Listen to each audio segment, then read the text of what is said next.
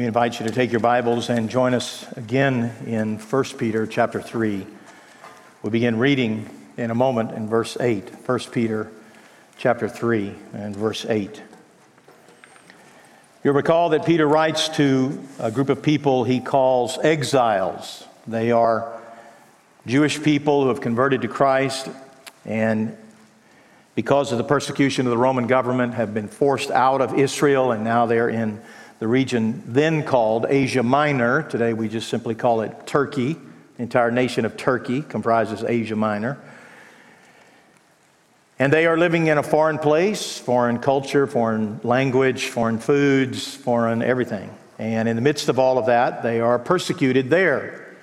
It turns out they left the frying pan and jumped into the fire. We've all been there. But in spite of that, the exhortation of 1 Peter is that we are to make our lives significant for Christ. We are not to somehow throw everything in neutral, or worse, throw everything away. We are indeed to push forward and to serve Christ as He has ordained our lives. And so in the last couple of weeks, we have looked at a couple of challenges. He specifically challenged these dear people to submit to authority, and specifically the emperor is named. Submit to the authority of the emperor. Well, the emperor in Rome is the one who's caused them to leave their ancestral lands and homes and livelihoods and culture and flee to a foreign country. So why would anybody suggest that we should honor that guy? And he went from there to servants and masters, and for all that we think in our country about slavery. Why would anybody honor their master? Why would that be something that somehow is the definition of a Christian?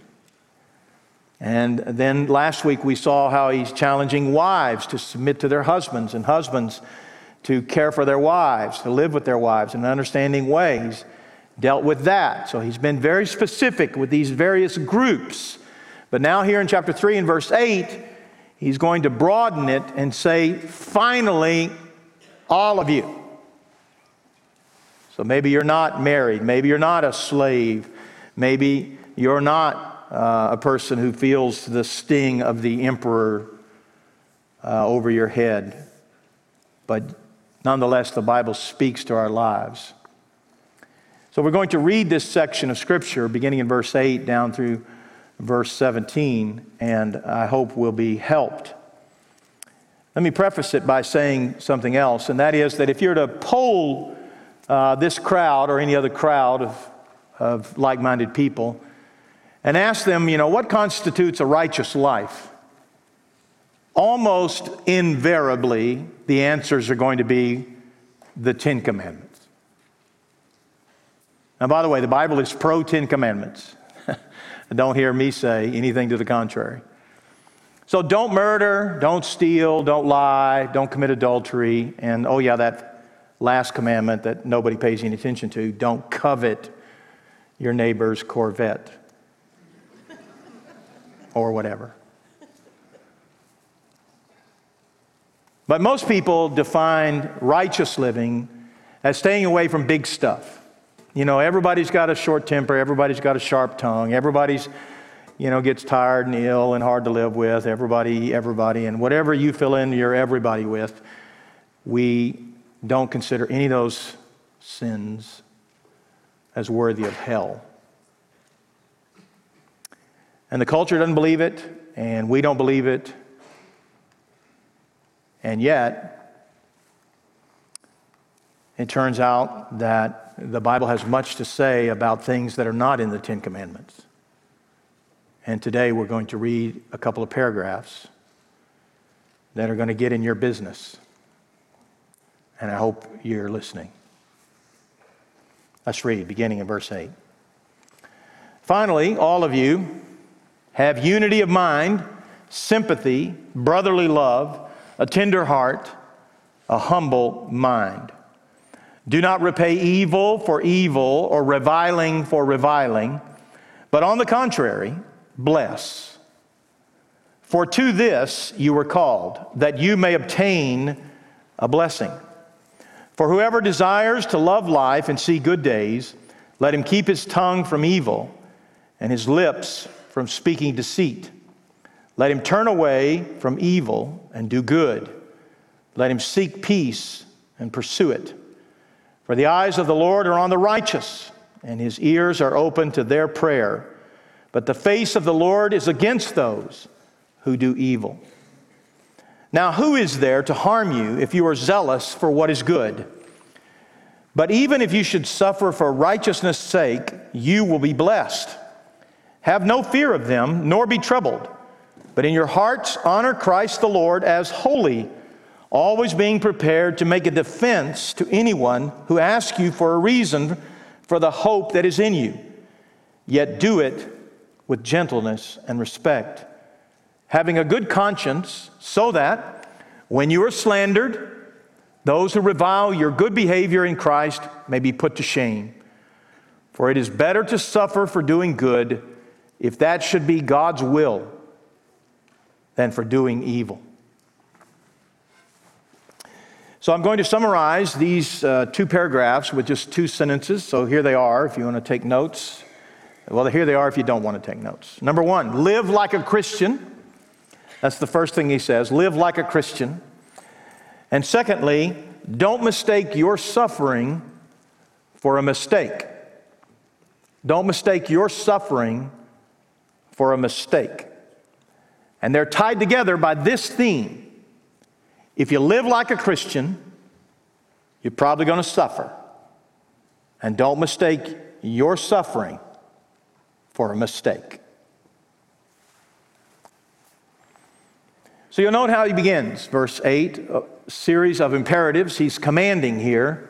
Finally, all of you. And then he comes up with 5 rapid-fire words or phrases. Have unity of mind, sympathy, brotherly love, a tender heart, and a humble mind.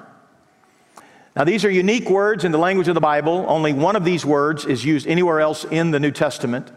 The other 4 of these 5, this is the only place in the Bible they're used. That is significant because he is layering these things, challenging them, perhaps in ways that maybe they haven't heard. And I suspect some of us likewise would say, I've never really thought about it that way. I've never really been confronted with that. If so, you're probably in good company. Think about these quickly. Have unity of mind. Unity of mind. Now, unity does not mean uniformity. Good news, nobody here is like me. Glory. Nobody here is like you. We're not the same. We don't come from the same place. We don't have the same values. We don't root for the same football team. Did I mention football? We don't care for the same anything. I married Susan years ago, and she has trained me that all the foods that once were good are terrible. Well, I jest. Only half the foods I thought were good are terrible. But we are to have unity of mind. The reality is we all want the same thing. If you're here and you want to go to heaven, you're in good company. If you're here and you want to live a good life and have a good life, you're in good company. If you're here and you want to live a life that's not shameful or not destructive, you're in good company. If you're here and you want to be someone that other people respect, you're in good company. We all want that. So we do have unity of mind, but it has nothing to do with much of that. Clearly going to heaven, yes.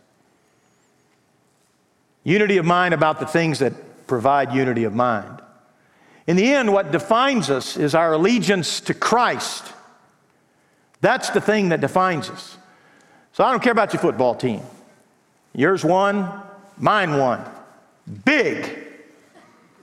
But who cares? Say, well, you mentioned it twice in the last 30 seconds. Yeah, but I don't care.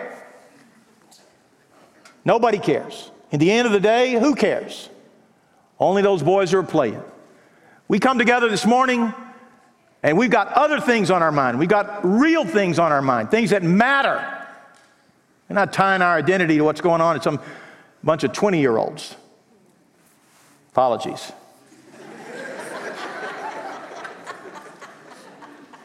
We're not. Just not. Having said that, the Bible says we're to have unity of mind and sympathy.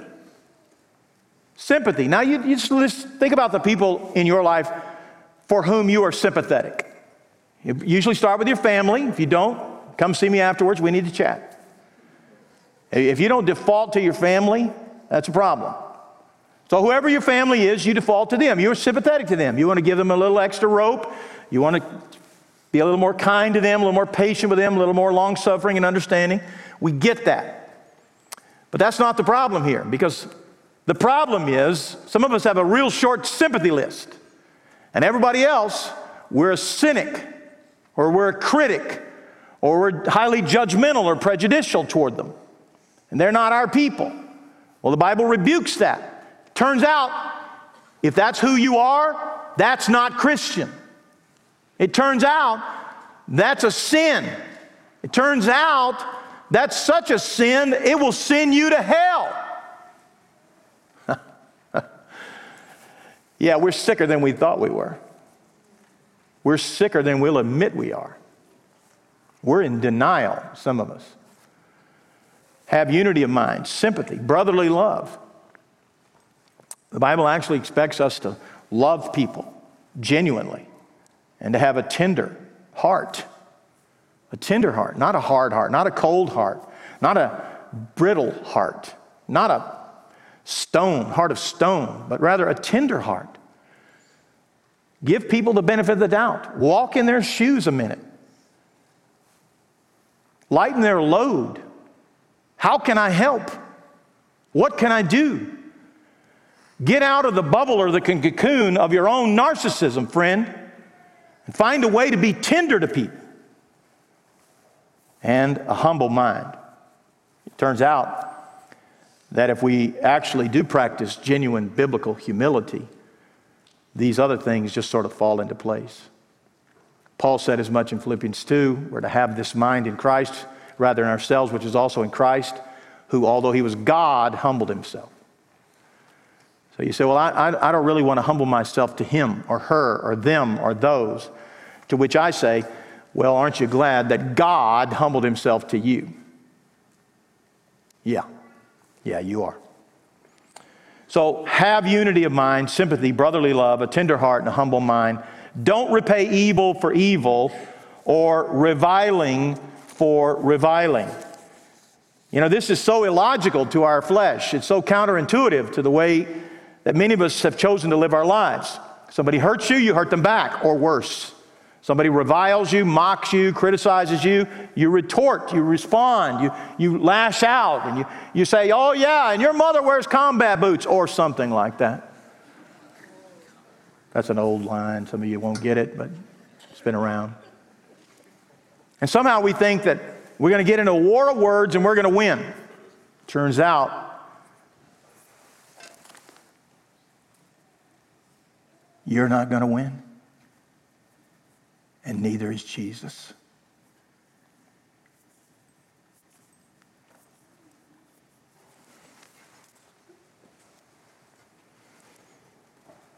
On the contrary, he says, bless, for to this you were called, that you may obtain a blessing. That's a very important phrase that we just really, you're not going to give me enough time to tell you all that matters, but let me give you the short version of it.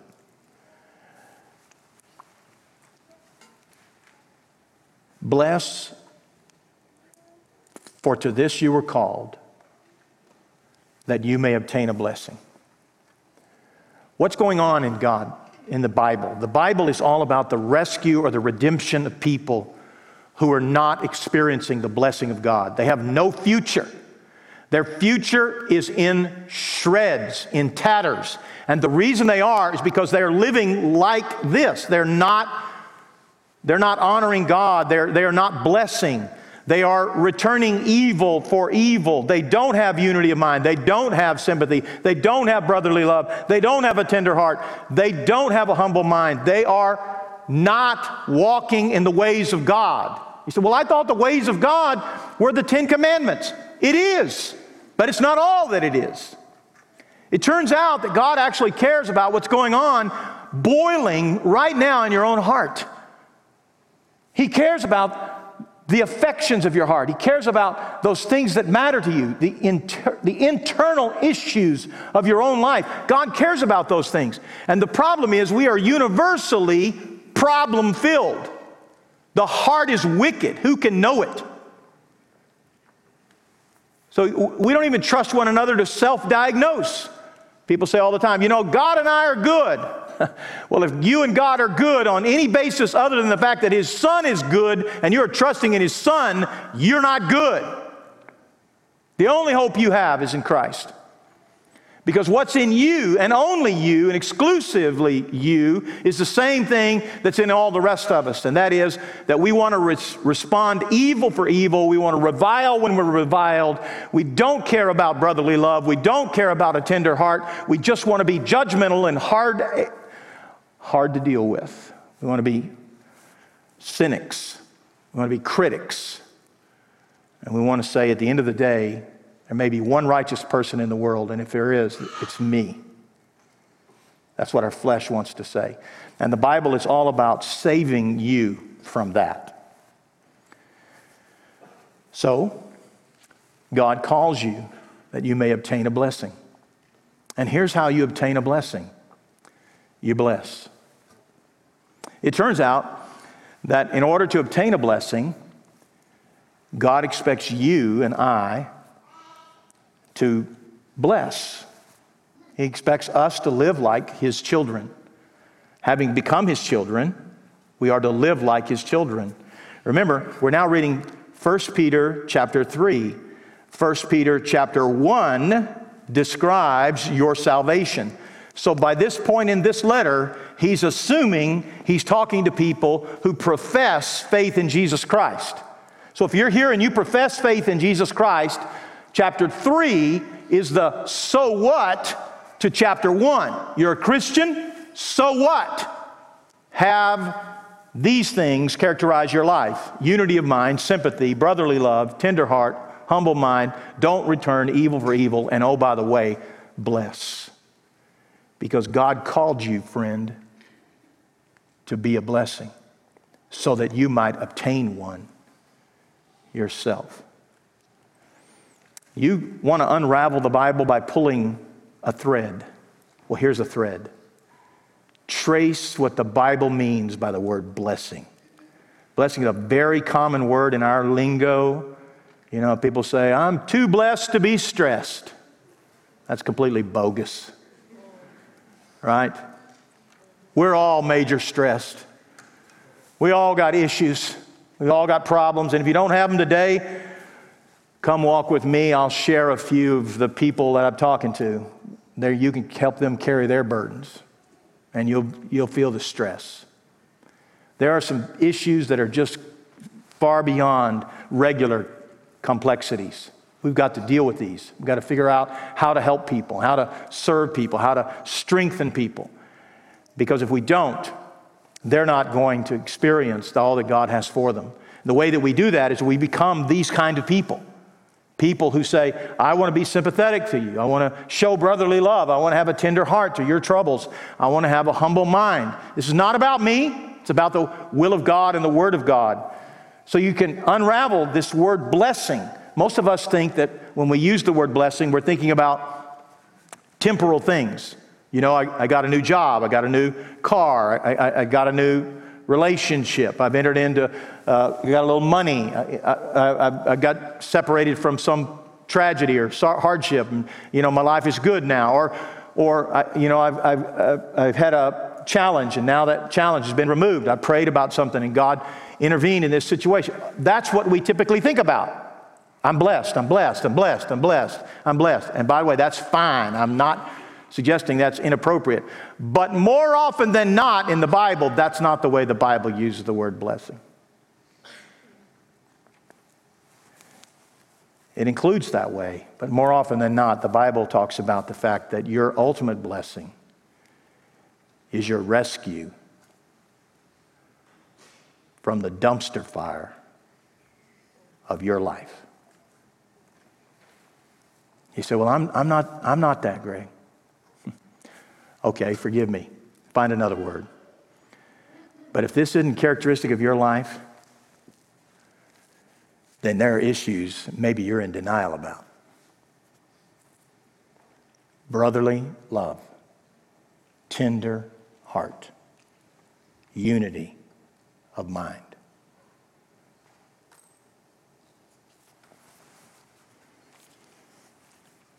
You were called to bless so that you may obtain a blessing. Do you have the hope of eternal life? That's really what he means by the word blessing. Do you have the hope of heaven? I would suspect that most of us do. I would ask you, how important is that to you? And I would suggest most of us would say, it's number one. And it should be. Well, the only criteria offered here in this paragraph to obtain a blessing is that you be a blessing. Go be a blessing. It's the old neighbor question. The lawyer came to Jesus wishing to justify himself. Lord, who is my neighbor? Jesus told him a story and said, now which one of these was a neighbor? He never did answer his question. Who is your neighbor? That's not the question. Wrong question. The better question is, what is it like to be a neighbor? Well, I guess it was the one who showed sympathy. I guess it was the one who had a humble mind. I guess it was the one who showed brotherly love. Yeah, that's right, Sherlock. You got it figured out. It turns out if you're blessed, you get to obtain a blessing. How important are these things? Well, these are not the big ones. You know, it's not adultery. It's not murder. It's not stealing. But it turns out how you live your life matters. Live like a Christian. That's his exhortation. Now, what's interesting here in verse 10, he quotes Psalm 34. You may not remember this, and if so, that's fine. I won't stew about it long.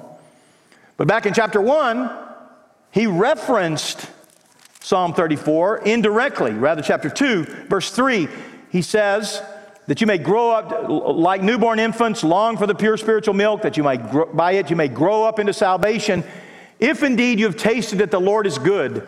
When we covered that section, I said he's probably alluding to the only place in the Bible where that phrase is used. Taste and see that the Lord is good. Psalm 34. And oh, by the way, here it is now in chapter 3, and he quotes 3 verses of Psalm 34. So he says, whoever desires to love life, and who doesn't, see good days, let him keep his tongue from evil and his lips from speaking deceit. Let him turn away from evil and do good. Let him seek peace and pursue it. For the eyes of the Lord are on the righteous, and his ears are open to their prayer. But the face of the Lord is against those who do evil. And who are those who do evil? Well, those who let their tongue loose. Let their tongue go where it will. Say what they say. Well, you know, I'm just committed to the truth. I just have to speak the truth. You know, I'm so proud, I just speak my mind. Well, we wish you wouldn't. Your family wishes you would. Your family wishes you'd major not on your tongue, but rather on your heart. Maybe Peter had Proverbs 20 and verse 22 in mind. There we read, do not say, I will repay evil. Wait for the Lord, he will deliver you. Or maybe he had Proverbs 17:13 in mind. If anyone returns evil for good, evil will not depart from his house. Or maybe he was thinking about what the Apostle Paul had written in Romans 12, verse 17, where Paul said, repay no one evil for evil, but give thought to do what is honorable in the sight of all. If possible, so far as it depends on you, live peaceably with all. Beloved, never avenge yourselves, but leave it to the wrath of God. For it is written, vengeance is mine, I will repay, says the Lord. To the contrary, if your enemy is hungry, feed him. If he's thirsty, give him something to drink. For by so doing, you will heap burning coals on his head. Do not be overcome by evil, but overcome evil with good. What did Psalm 34 say? Whoever desires to love life and see good days, stop letting your tongue say whatever it wants. Stop criticizing. Stop condemning. Stop spewing words of anger and hate and malice and slander, gossip. Let him keep his tongue from evil and his lips from speaking deceit. Let him turn away from evil, because the tongue has the power to unleash all kinds of evil. Read James chapter 2, where he talks about how the tongue ignites an entire forest fire. And some of us are living epistles of what the tongue can do to damage and hurt and wound. And some of us are carrying wounds of other people's words. By the way, the Bible says there's no future in carrying yesterday's wounds. Stop doing that. It's not a merit badge you get to carry around. Yeah, but I got hurt last week. Not trying to be insensitive here, friend. But if you live long enough, you're going to get hurt next week.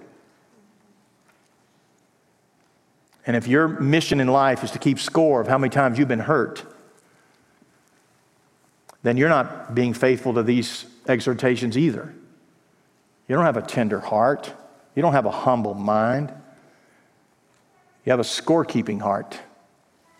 You have an arrogant mind. It's not to suggest that our sorrows are not real. It's not to suggest that our pain is not pain. It's not to suggest that people have not done us wrong, because they clearly have.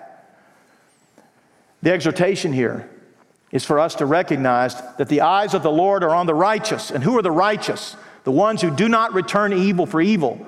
The ones who do not act like the world. It turns out, let me say it a different way, that you may think that the ultimate test of a Christian is some big thing. You know, I didn't, or I did, or I did, and some big thing. As it turns out, every last one of us who are Christians, the main thing we need to take care of are these things. They're the regular things. They're the basic things. They have nothing to do with how many mission trips you've been on, how much money you've given, how many prayers you've prayed, how many times you've done any of these supernatural, spectacular things, or whatever your scorecard looks like. Forget that for a minute. Humble mind. You can do that with God's help. Brotherly love. How important is that? So much so, listen, the eyes of the Lord are on the one who practices brotherly love. The eyes of the Lord are on the one who practices sympathy. The eyes of the Lord are on the one who practices a tender heart and a humble mind. And his ears are open to their prayer. But the face of the Lord is against those who do evil. Evil being defined as those who return evil for evil. He quotes Psalm 34 because he's trying to make sure that we see that Christian people are not merely defined by some big deal or some big deeds, but Christian people are defined by the moment by moment, hour by hour, day by day, life on life that God has called us to live. If you're not kind, then you're in disobedience. If you're not long-suffering, that doesn't mean you let people get away with being irresponsible or, tolerate sin in other people's lives. There's a way to handle that. We haven't read all the Bible. We've only read 2 paragraphs. But if you're not long-suffering, if you don't look at people and see beyond what they are and pray for them that God would help them to become more than what they are, then we're in disobedience. The flesh does all these things. Listen, the world does all these things. We are called to be different. So live like a Christian. That's the way I summarize the first paragraph. Let me go on to the second one quickly. He asked the question rhetorically in verse 13, now who is there to harm you if you're zealous for what is good? Now this is a rhetorical question, and it means, it's spoken in different ways in our culture today. We don't use this terminology. Instead, we use questions that go something like this. Well, I did the right thing, and it turned out bad. Or, why do bad things happen when I'm trying to do the right thing? Or, I have been faithful, and this is what I get. So that's the question. Now, who is there to harm you if you are zealous for what is good? That's a fair question. Now, for the most part, we would answer the question, no one. Who's going to harm you if you do the right thing? No one. The police aren't going to arrest you. The government's not going to come seize your house. On and on we could go. Your neighbors are not going to talk about you. Who's going to harm you if you do the right thing? If you're zealous for what is good, where's the problem? There is no problem, except where there is. Because the Bible is replete with the fact that good people, Jesus is exhibit A, Job might be exhibit 2 or B, and we could go on and on and on. Good people suffer. So the next word, conjunction, verse 14, even if you should suffer for righteousness' sake, you will be blessed. Have no fear of them, nor be troubled. But in your hearts, honor Christ the Lord as holy, always being prepared to make a defense to anyone who asks you for a reason for the hope that's in you. Excuse me. Don't mistake your suffering for a mistake. Don't assume that because you're suffering, God has failed you. He's just told you, quoting here in verse 12 from Psalm 34, the face of the Lord is against those who do evil. But you did good. So the face of the Lord is not against you. Well, if the face of the Lord is not against me, then why do I have these troubles? Why do I have these trials? Why am I suffering? Why do I have cancer? Why does my wife have cancer? My husband have cancer? My children have cancer? Why is my husband unfaithful? Why is my wife unfaithful? Why is my boss so hard to get along with? Why is my roommate doing all that he or she's doing? And on we could go. Why does evil exist in my life when I am a good person, striving to be a good person? The answer is, read a little further. Verse 17. It is better to suffer for doing good, if that should be God's will, than for doing evil. Now, if you're going to underline a verse in 1 Peter, that ought to be on the short list right there.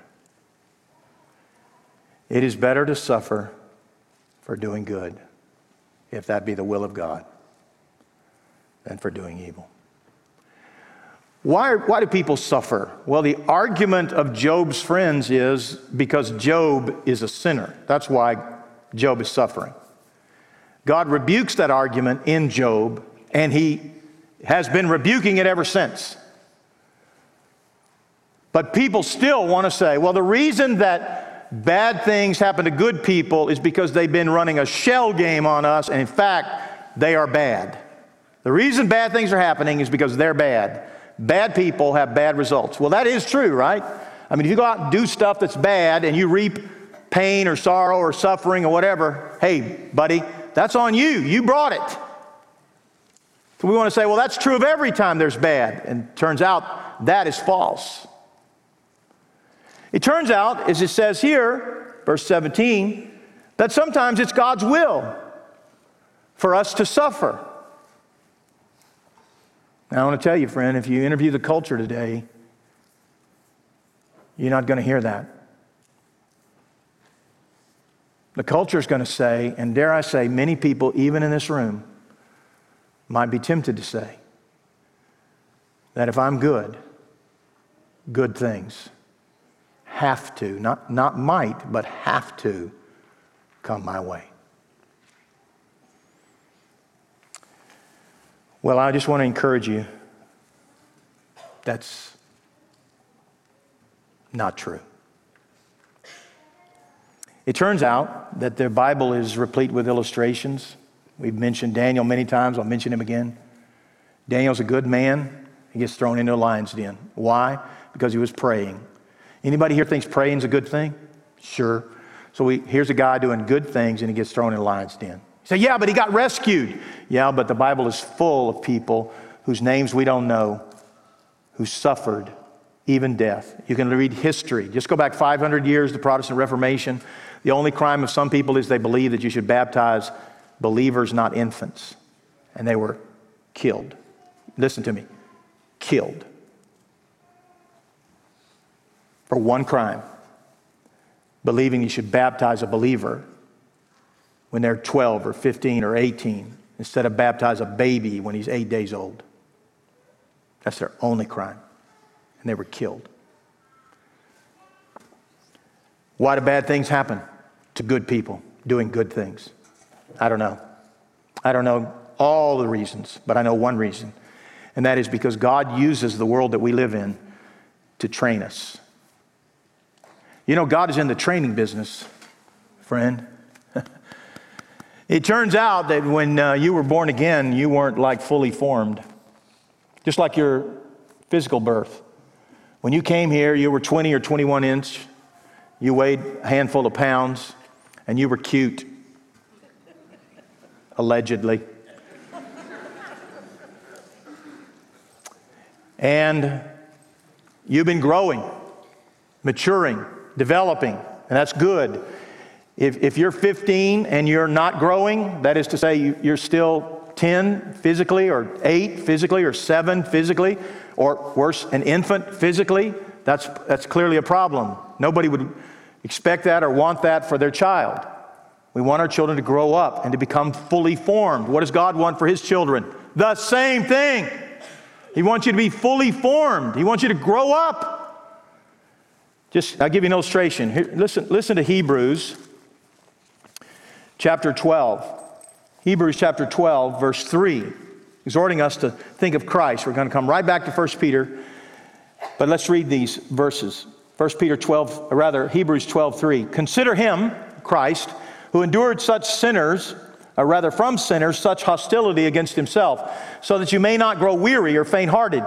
In your struggle against sin, you have not yet resisted to the point of shedding your blood. Now notice the argument here. Consider Jesus, He died. Then compare your suffering, you haven't died, which means you got it better than Jesus. That's the point. Verse 5, and have you forgotten the exhortation that addresses you as sons? My son, do not regard lightly the discipline of the Lord, nor be weary when reproved by Him. For the Lord disciplines the one He loves and chastises every son whom He receives. It is for discipline that you have to endure. God is treating you as sons. For what son is there whom his father does not discipline? If you are left without discipline, in which all have participated, then you are illegitimate children and not sons. I've made the argument, you don't discipline other people's children. Now, maybe 50 years ago people did that, but not anymore. You don't do that. You're going to go to jail if you lay a hand on somebody else's child, or if you hurt somebody else's child, or you punish somebody else's child. You don't have the authority to do that.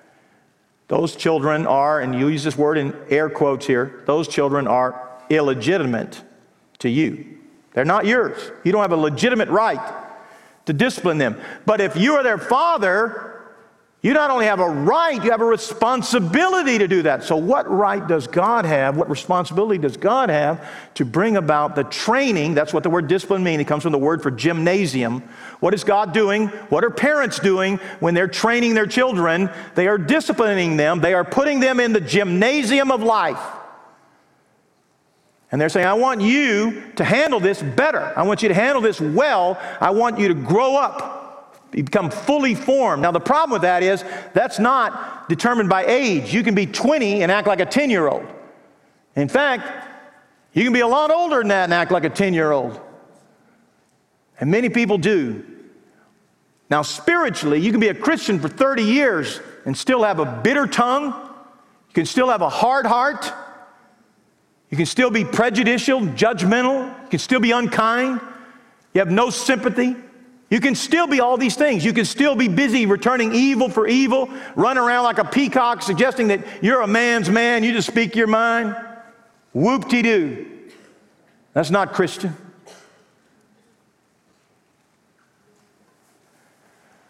What is God up to in your life? Same thing God's been up to since He started with you. And that is bringing you to Christ.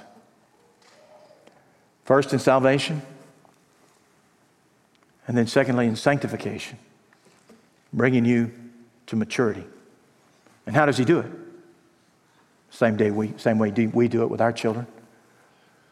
We correct them. We discipline them. We take preemptive action. Why do we do that? Because we love them. So what's God doing in your life right now? He's busy loving you. And sometimes His love looks like suffering. Because in the wisdom of God, the will of God for your life is this. And sometimes, in the wisdom of God, in the will of God, it doesn't look like this. But what's my response? How do I know the will of God? I don't know the specific will of God. I don't know what God's doing this very minute, using this tactic or that tactic or that tactic or that tactic. But I do know the general will of God for my life, and that is to conform me to the image of His Son. You see, if you go back to 1 Peter, I close here. Notice what he says. Verse 15. In your hearts, honor Christ the Lord as holy. Now, the word holy just means to be set apart or treated as sacred. Now, we use that word, we just sang it here with the choir. We use that word as a Bible word, a Jesus word, a church word, as holy. But the reality is it just means to set things apart. I used the illustration this morning. A church family gave me this new Bible several weeks ago, and I've been using it, and I love this Bible. I'm grateful for that gift. And this Bible is holy to me. It says right there, Holy Bible. Well, this is capital H, holy, but this is also lowercase h, holy to me. It's sacred to me. It's consecrated to me. It's a gift that I treasure. So I've got a lot of Bibles. People have given me $7 Bibles. Well, I'll take that Bible and through with it and kind of lay it over to the side. And I don't care if it, ends up this way or that way or whatever. But when I lay this Bible down,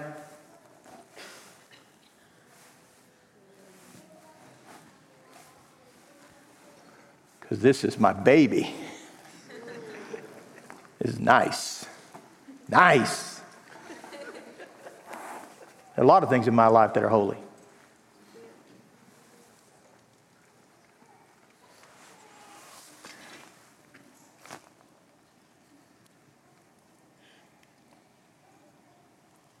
There are a lot of things in your life that's holy.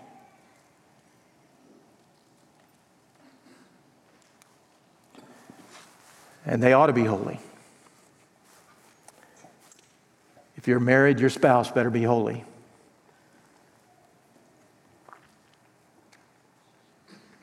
If you've got children, then your children better be holy. Sacred to you. They're your job. They're your responsibility. They are your privilege. We could go on and on and on. Things that are holy. You have a responsibility for those things. But the exhortation of this passage is not to make your wife or your husband holy. The exhortation of this passage is to consecrate Jesus as holy.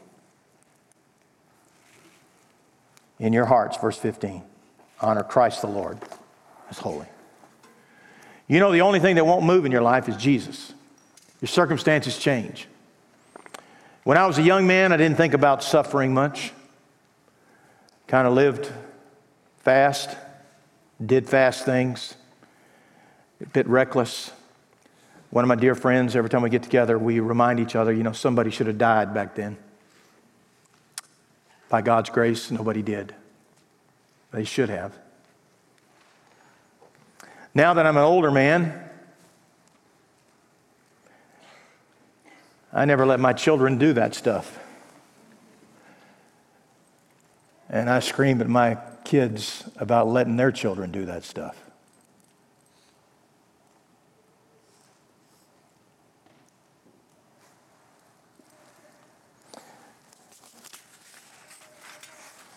Because life is sacred. It's precious.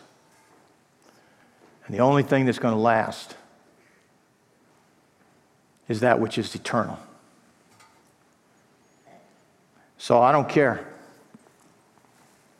about living reckless anymore. I care about living right. Right. Because I'm a lot closer to judgment than I've ever been. And I squandered a lot of years of doing the right thing, being a good man. And I don't have a lot of years left. But what I have, I'm going to give to Jesus. And I need you to help me. And I'm going to help you. And we're going to help each other. Because that's what this church is committed to. That we will do the right thing. That we will help one another live righteously and soberly in this present age. Looking for the blessed hope of the return of Christ. Consecrate your life to Jesus. He's the only thing that doesn't move. You're going to get old. You're going to get tired. You're going to get lazy. You're going to get decrepit. You're going to get distracted. You're going to get bitter. You're going to suffer. And you're going to have scars.